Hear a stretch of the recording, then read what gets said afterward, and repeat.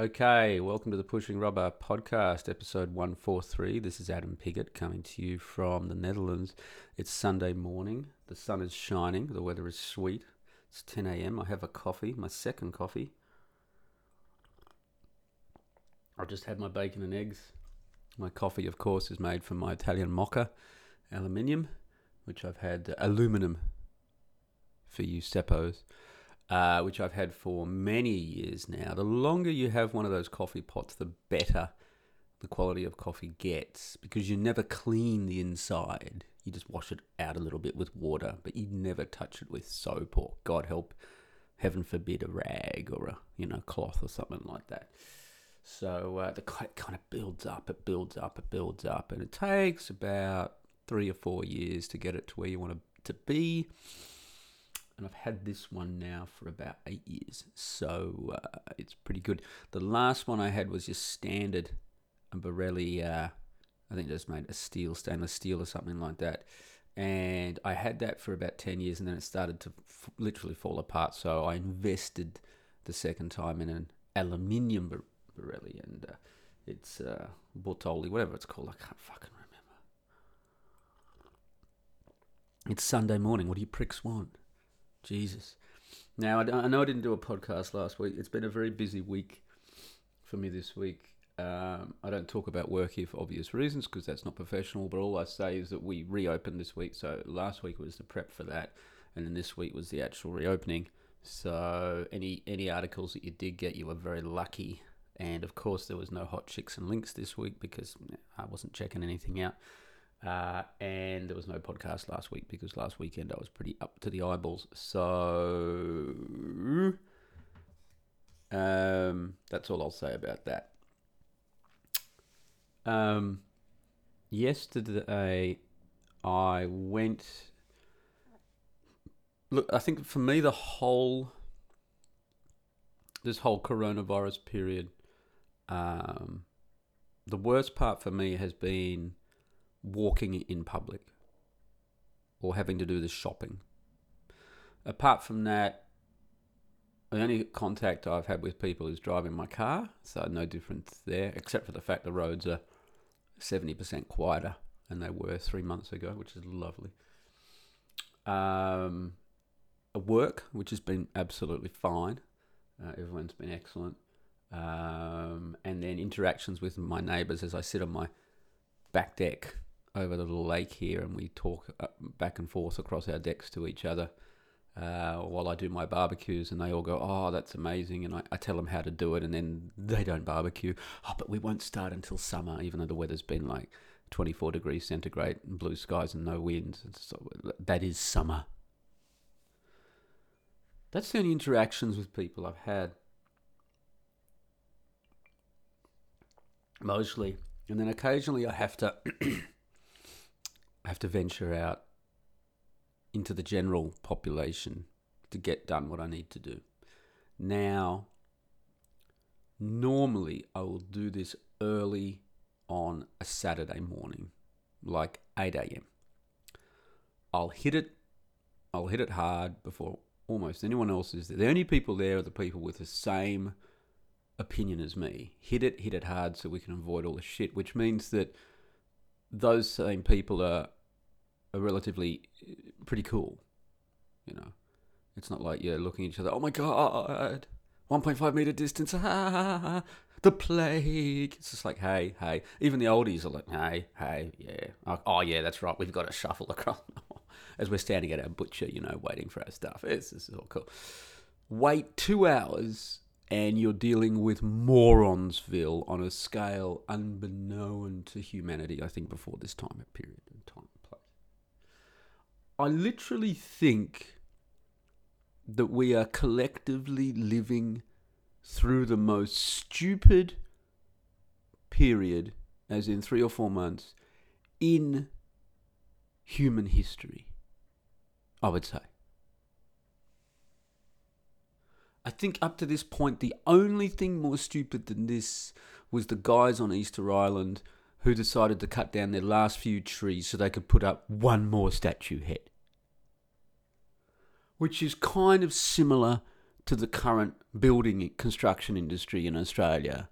Let's just put up another bunch of apartments for immigrants.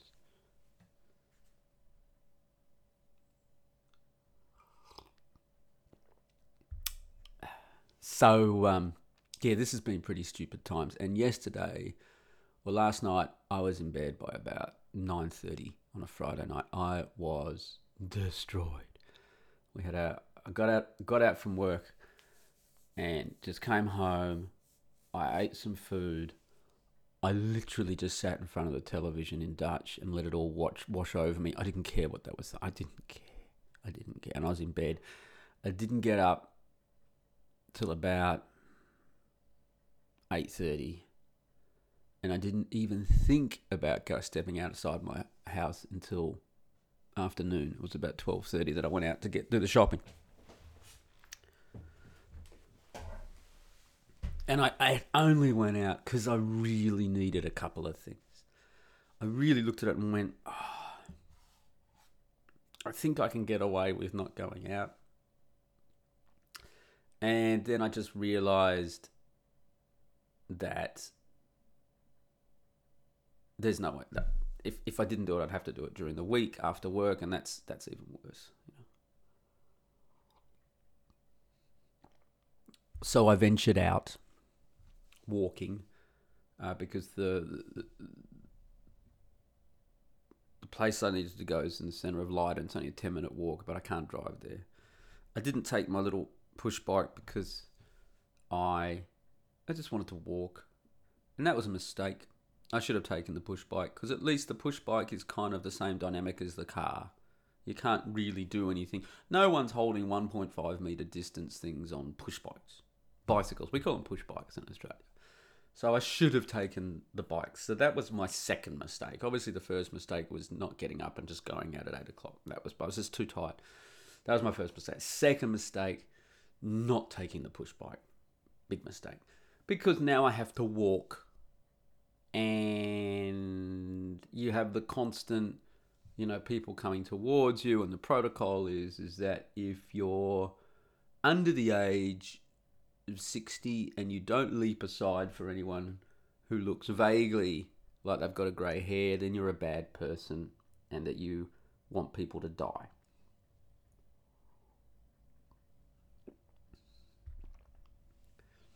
Even here in Holland, there'll be streets. You kind of, it's been kind of acknowledged in without mentioning it that instead of walking on the footpath, like on the right and left sides, you'll actually walk. If you're going in one direction, you'll walk on the right hand side of the road, and if you're coming the other way, you'll come on the other side of the road. Literally, you'll be on the separate footpaths. So I'm on the right side, and then there's people who are walking towards me on that side. So they're obviously going, but I'm expected to leap aside for them, and I'm a bad person if I don't. And you can see each other coming for 50 metres. And then there's this battle of wills of who is going to move aside. This kind of goes back to an article I wrote years ago about walking on the street and getting out of the way of people who are going to bump into you and turning that around. Make it that people get out of your way. I called it alpha walking, I think.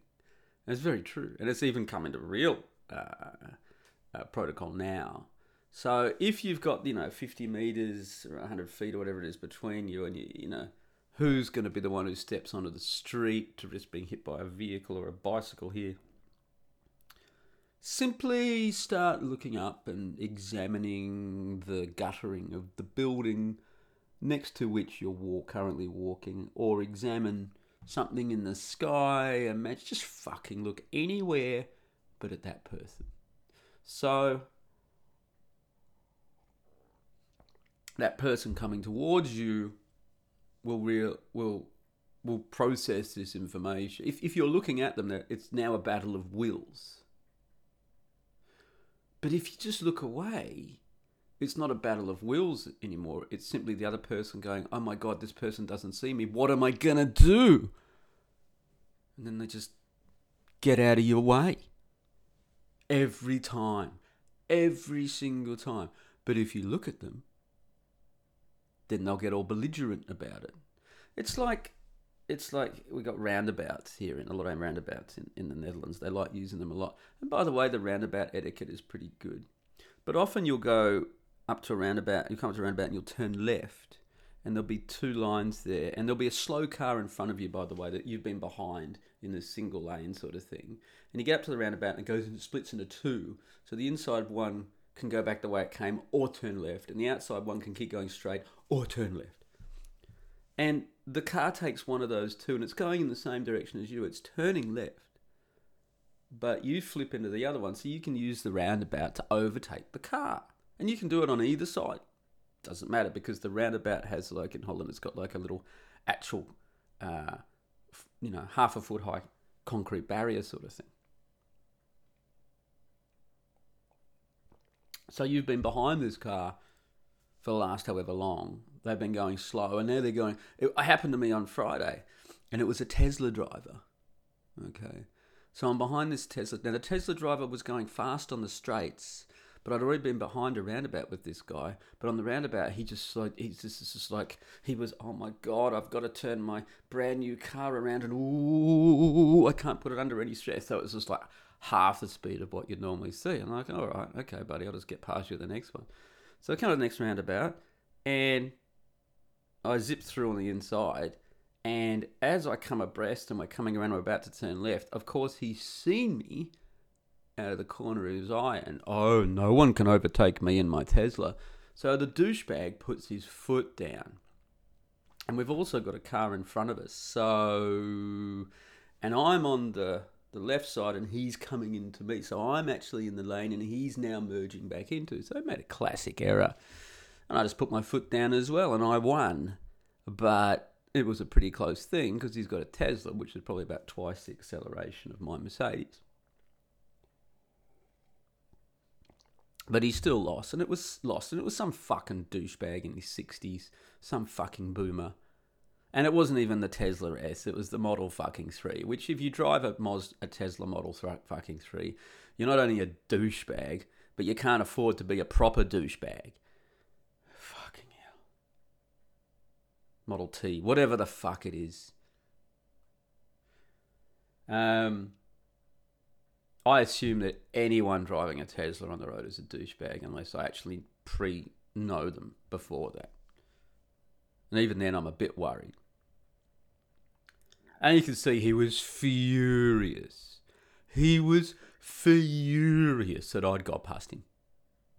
Even though at the next roundabout, he did exactly the same thing and went really slow again. So, I left him for dust. So, what do you want, mate? I don't mind if you go slow because of whatever reason. Maybe you've got the back of your car is literally full of eggs all stacked up. So you can go, at normal speed in a straight line. But when you go around these things, you've really got to take it. I don't mind that at all. No problem.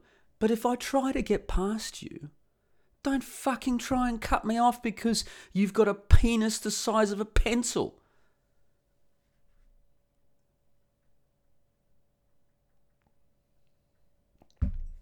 Anyway, so I should have taken the bicycle.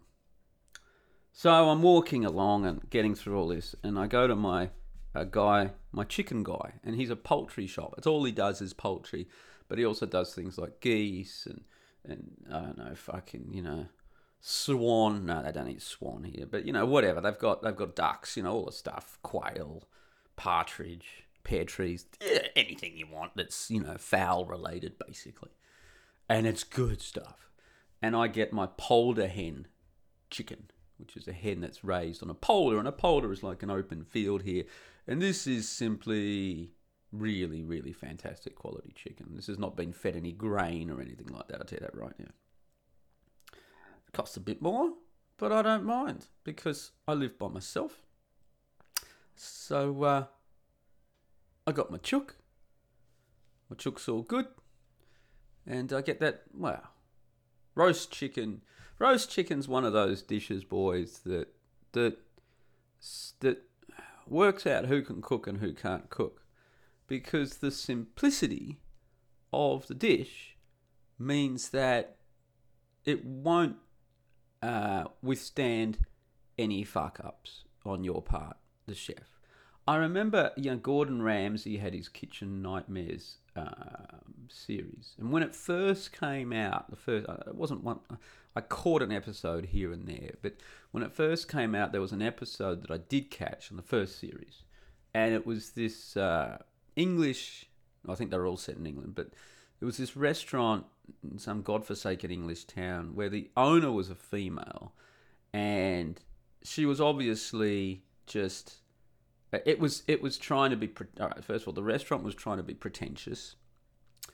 So she was pretentious as well, but she was cheap. So she basically hired a head chef who was some 19-year-old, and did this big thing introducing chef and had his name on the thing, chef, as if he was a name chef, and he was like 19 years of age. He hadn't even done a full apprenticeship. And looking back on it, I would say that Ramsay was actually polite, because as the series progressed, it's pretty well known that Ramsay just got ruder and ruder and ruder. And for someone to come in and not do first of all, their apprenticeship, and then go through the motions. So you'd start off on you're basically a chef on the line. You'd maybe start down in bloody salads or something like that, or the bits that go on the sides of dishes. You might work your way up to entrees, and then after a few years of really hard graft, you'd work your way up maybe to sous chef, which is second in charge, and then you might divert down to sauces or pastry chef, or there's all specialities that you can go. But, after 15 years of hard graft and stabbing people in the back all along the way, and doing 17-hour days, 7 days a week, you might claw your way up to the giddy heights of head chef. And this kid, and he literally had bum fluff on his cheeks, had just been parachuted into the head chef job because he didn't know any better, but the female owner was a cheap tart who had no idea. To really talk about how no idea she had, when the episode was actually going to air, she invited all these people around to a restaurant and did a live viewing. She actually thought it was going to show her restaurant in a really good light, and had a big party. Apparently, I think there was an article about it in The Independent, I think I read. Anyway, she ended up trying to sue the production company, the television company, and they're like, what are you talking about? We just she lost. Anyway, I'm getting to the point. In this episode, Ramsay's literally trying to teach this fucking kid how to cook, and like he's all the processes were, of course they're wrong. The cleanliness was terrible. He's just pulling trays out, and this fucking, you'd never want to eat in this restaurant ever.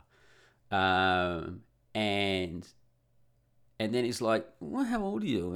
And in retrospect, Ramsay was very, very, very, very patient and kind. He really held his tongue, because you could tell that he was very, very pissed off that this kid had just kind of, got the position without doing the time. Same time that Ramsay himself had to do, clawing his way up. And as someone who's worked in restaurants back in the day for, a number of years, I understand how the whole dynamic works. So anyway, in this episode, Ramsay takes it back to basics. And he goes to the kid and he goes, look, Sunday, tomorrow, restaurant's closed. I just want you to cook your family and me at your house a Sunday lunch. A roast chicken. That's all I want you to do. Just a simple roast chicken. Baked potatoes with it, some gravy, a few sides, but got really, really. And the kid's lulled into a false sense of security. He's like, oh yeah, roast chicken, no worries. But Ramsay knew exactly what he was doing. And of course, it was a disaster. And the kid's family, the kid is literally trying to serve his family this roast chicken. And the look, I'll never forget the look on his. I mean, pretty good television actually. I'll never forget the look on his father's face, which was like, "Oh shit," because his dad was like trying to eat the food, understanding the food was no good, then mentally in a split second making the leap to the fact that the kid's supposedly a head chef of a restaurant in the town in which they live, and then in a millisecond making the leap that there's a television camera and Gordon Ramsay in their house watching him. And like, you just see in his face in like the course of a second or two, all of this information register. And it's sensational television. It really, really, really is. And that's the power of roast chicken. So if you want to test yourself as a cook, because you're not a chef at home, right? A chef is a profession. A cook is what you do, when you're home. You perfect roast chicken because it covers so many things. You've got to. Cooking is all about prep and timing and selection of your ingredients. If I'm going to look at 3 areas of cooking, it's those 3 things: prep, timing, cooking of ingredients. So yesterday I made a simple pasta, and one of the for lunch, and that was after I went shopping, because one of the reasons I went shopping yesterday was because I needed a chicken, but I also needed some cooking cream for the pasta. And the pasta is literally like a marinara, but you get sausage, take off the skin of a sausage, break the sausage up into balls, roll them up, fry the sausage balls, throw some pancetta in, fry that as well. Then you get some egg yolks and you get some cream and you get some parmesan, a bit of parsley. Mix that all together, whip it up in a bowl. Then you cook your pasta, and then when the pasta's done, you throw it back in the bowl. You throw this egg and cream mixture into it, and the heat from the pasta will cook the eggs, and then you also throw in the sausage and pancetta mix it all up, eat it straight away. Very simple. But your timing better be good. Because if your timing's not good, if your pasta if you haven't timed the pasta so that your sausage now is starting to get burnt, you know what I mean? You have to have it all lined up, ready to go. And of course, the simplicity of the ingredients means if you have that's Italian cooking. Italian cooking doesn't use very many ingredients. If you go to an Italian restaurant and they've got some sort of pasta and it's got, 5 different ingredients in the pasta sauce, you're not looking at Italian food. You look at some bastardization of that. And that's what cooking is. So, I might have I done a post on, have I done an article ever on, because I've done some cooking articles. Have I done any on roast chicken? I can't remember. Let's have a look. Maybe I've done one. I can never remember. I have. I've done roast chicken and chicken stock. I did it the week afterwards. There you go. There you go. I've done it. So just search Adam Piggott roast chicken on Google, and that will come up for you. Okay. All right.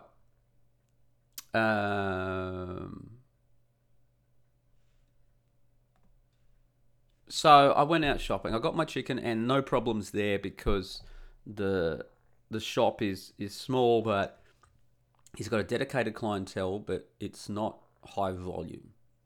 So that was good. I was in and out, no problem. Then I was next door to the cheese shop, and I thought maybe the cheese shop will have cream as well. So I went in, got some buffalo mozzarella. Once again, specialty shop, didn't have to wait. No cream. Damn it.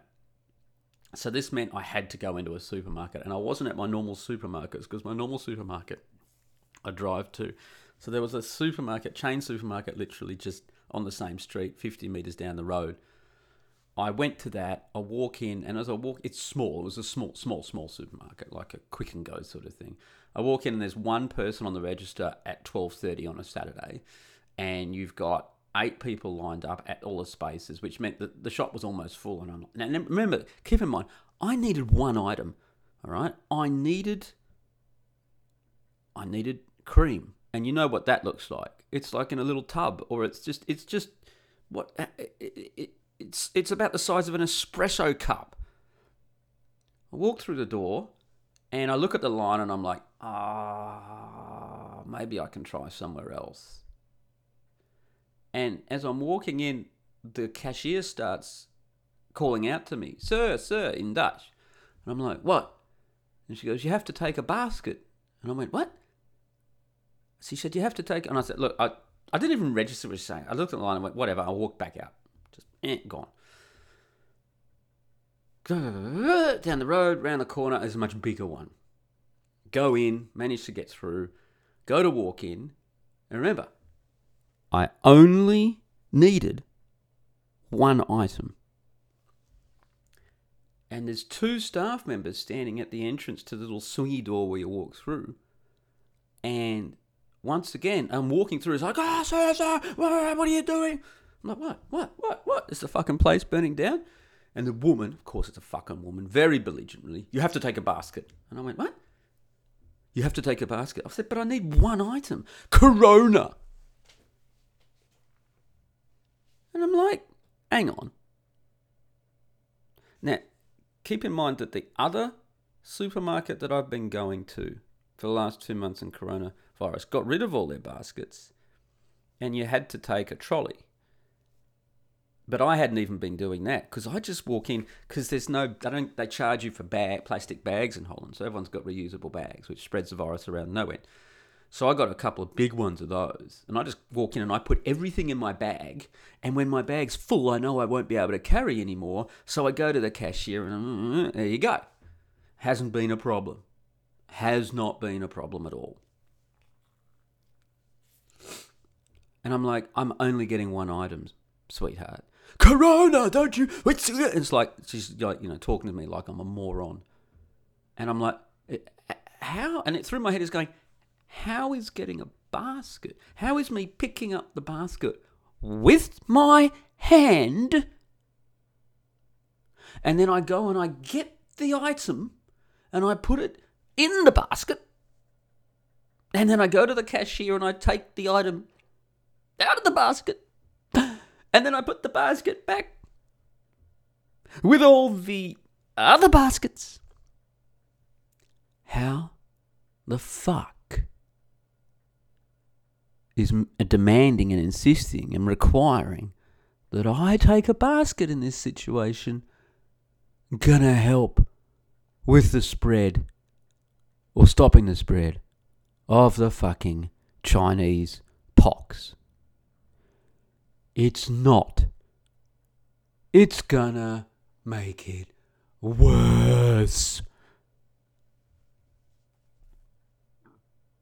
So I took the basket and I walked in, and the supermarket was busy, and everyone was doing the, if you come within 1.5 meters of me, you are literally Hitler. Especially like me. Like, I'm 48, but I probably look like 6 or 7 years younger. In shape, male. Got all my hair. Haven't gone grey yet. I think that's probably going to happen soon. You're literally the worst person ever if you don't get out of anyone else's way. Woman with a baby, if you don't get out of her way, you are literally Hitler. Even though kids don't get affected by this. It should be me demanding that baby woman get out of my fucking way. No. So, I have to go through the indignity, the charade. I get my cream. And by the way, all the staff everywhere are just filling up shelves with their fucking the thing that they've used, their cart, the trolley, the pallet jack, whatever, in the middle of the thing everywhere. So everyone is forced. So, I mean, there's no, they got all these lines on the floor, but the way that their staff are actually doing their job themselves is causing everyone to break 1.5. But, they made me take a basket. Yes, they did. They did their job for coronavirus. Fucking morons. And of course, the red mist had descended. I'd now gone from doing my shopping to wanting to strangle newborn kittens. In a split second. Because it was the end also of a very long week. And stressful week. So I got my cream. And I stuck it in the fucking basket. And I walked and I waited at 1.5 metre distance. And then I got there and I was not going to take it out on the girl behind the plexiglass because, you know what, it's not her fault. She wasn't the stupid moron demanding that I take a basket. Because I could have made a big show and dance out of removing my one item from the basket and placing it on the black thingy that moves along. The worst part of the black thingy that moves along is you go and you put your full basket on it, and as you try to put stuff, because it's heavy, so you lift it up onto the black thingy, which is moving, and as you try to take stuff out, your basket is moving as well. So you're trying to hold your basket back while you're trying to get the stuff out, and your stuff is all spread along the thing in one. It's just like, woman, take your foot off it for a second. Know what I'm saying? Give me a chance to get the stuff out. I pay. I leave. I haven't got to the good bit yet. So I walk out onto the street.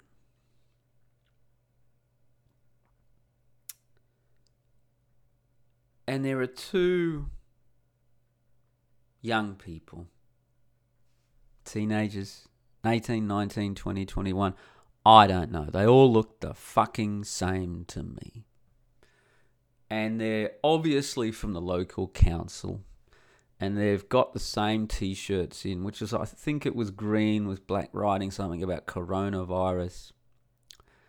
And the guy is standing there, and they've got those enthusiastic smiles on their faces, like people from World Vision who are collecting your money for the starving Africans, which World Vision, no one gives a fuck about anymore. It's over. Give it up. I saw one of the commercials on TV last night. The one that goes on for about 3 minutes. It's good for my Dutch language skills, but €3 a month is all you need to pay to make the difference. Fuck off. 40,000 employees at World Vision. That kid will be lucky to see 1 cent a day. Not interested. No one's doing it anymore, man. No one's doing it.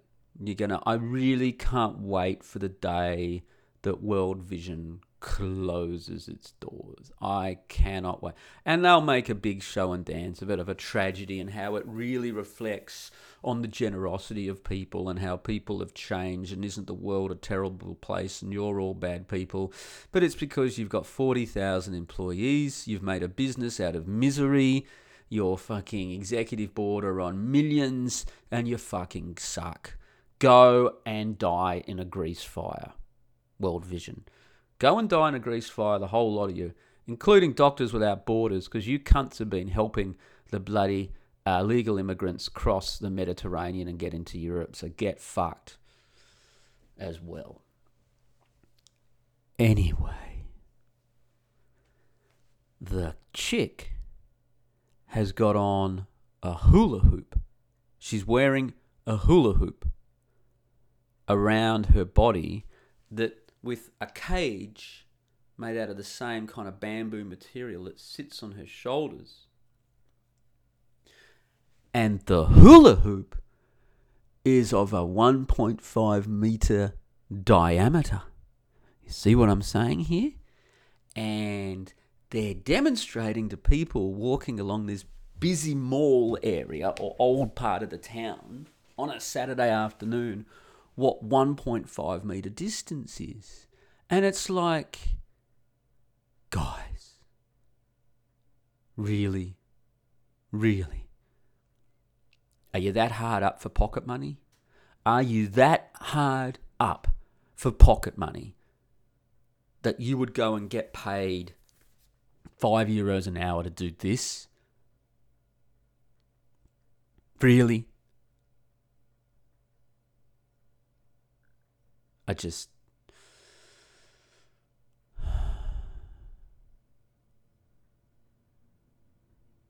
saw that.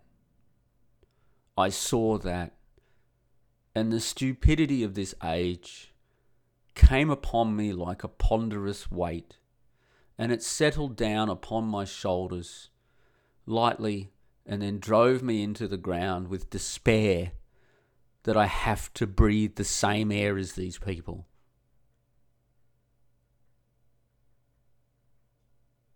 I'm just thankful that I'm not back in Australia at this time and I have to be around Karens. The only thing that's keeping me going is that the Netherlands is a Karen-free zone. That's the only thing that's keeping me going right now. Otherwise, kittens would be in grave danger, not to mention the ducklings that I fed this morning off my deck. They'd be in big fucking trouble, let me tell you that right now.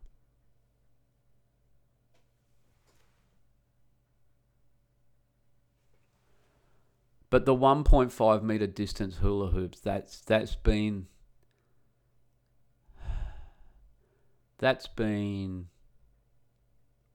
the low point so far.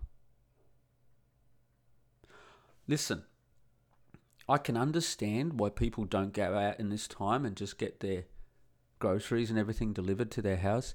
It's not because they're scared of coronavirus. It's not that. But once you've had to line up a few times and deal with this sort of stuff, hell is other people. This is what, if I was Satan, this is how I would make hell. What we're going through right now is how I would actually design hell, and that's it forever, for eternity. That's what I would do if I was Satan. That's what I would do. I would design this.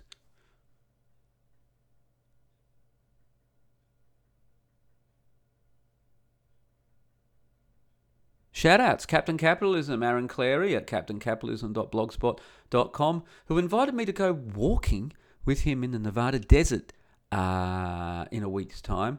I had to turn him down because I work for a living, and also because I wouldn't be able to fly back into Europe since they've closed the borders to people outside the EU.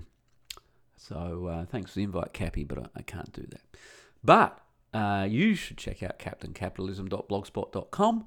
All of his books, his podcasts, his Arsehole Consultancy, his YouTube videos, his pole dancing series, that's brilliant.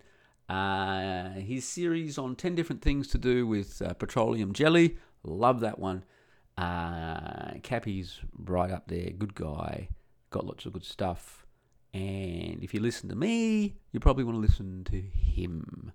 And he supports me, and he's been a big reason for my success. I'd say that the two websites that link to me, I'd say the three websites that link to me that have been the most responsible for the success of the dissemination of my blog, because you can get linked to, but if your stuff's no good, whatever.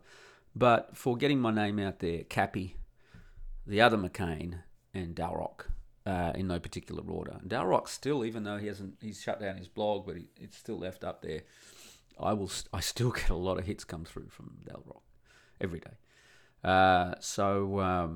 Yeah. As regards to supporting me, once again, I don't beg on the internet, but I have worked out a affiliate program with a product that I believe is A, a good product, B, a product that my listeners and readers will most probably want themselves, C, got myself a very good deal on the affiliate stuff. I'm going to be launching that next week, but just so you know, it's a VPN, and the banners will go up on my blog, and I'll be plugging that on my podcast. So when that comes up, a number of people have emailed me or left comments over the last couple of years. I've bought your books, but I want to support you in other ways because I use all your content. Once again, my response has already been, I put my content up to sell my books, so thank you very much. You've already supported me. The best things you can do to help me are to disseminate my content to your contacts, so that I get more followers. And now, if the VPN product is a product that that you would like, and it's something you could use, then to click through from my blog when that goes up next week and support me in that way. But more details on that probably in next week's podcast.